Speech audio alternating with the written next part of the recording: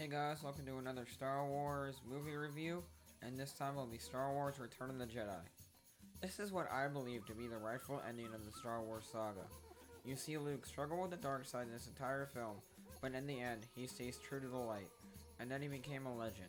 I also love the visual symbolisms in this film as well.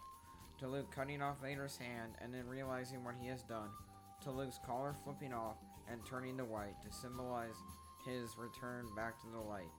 Nonetheless, the action in this movie is also some of the best in the saga. The sail barge assault is also one of my favorite action scenes. Again, it's all because of the music, to the nodding and to Luke finally grabbing his lightsaber.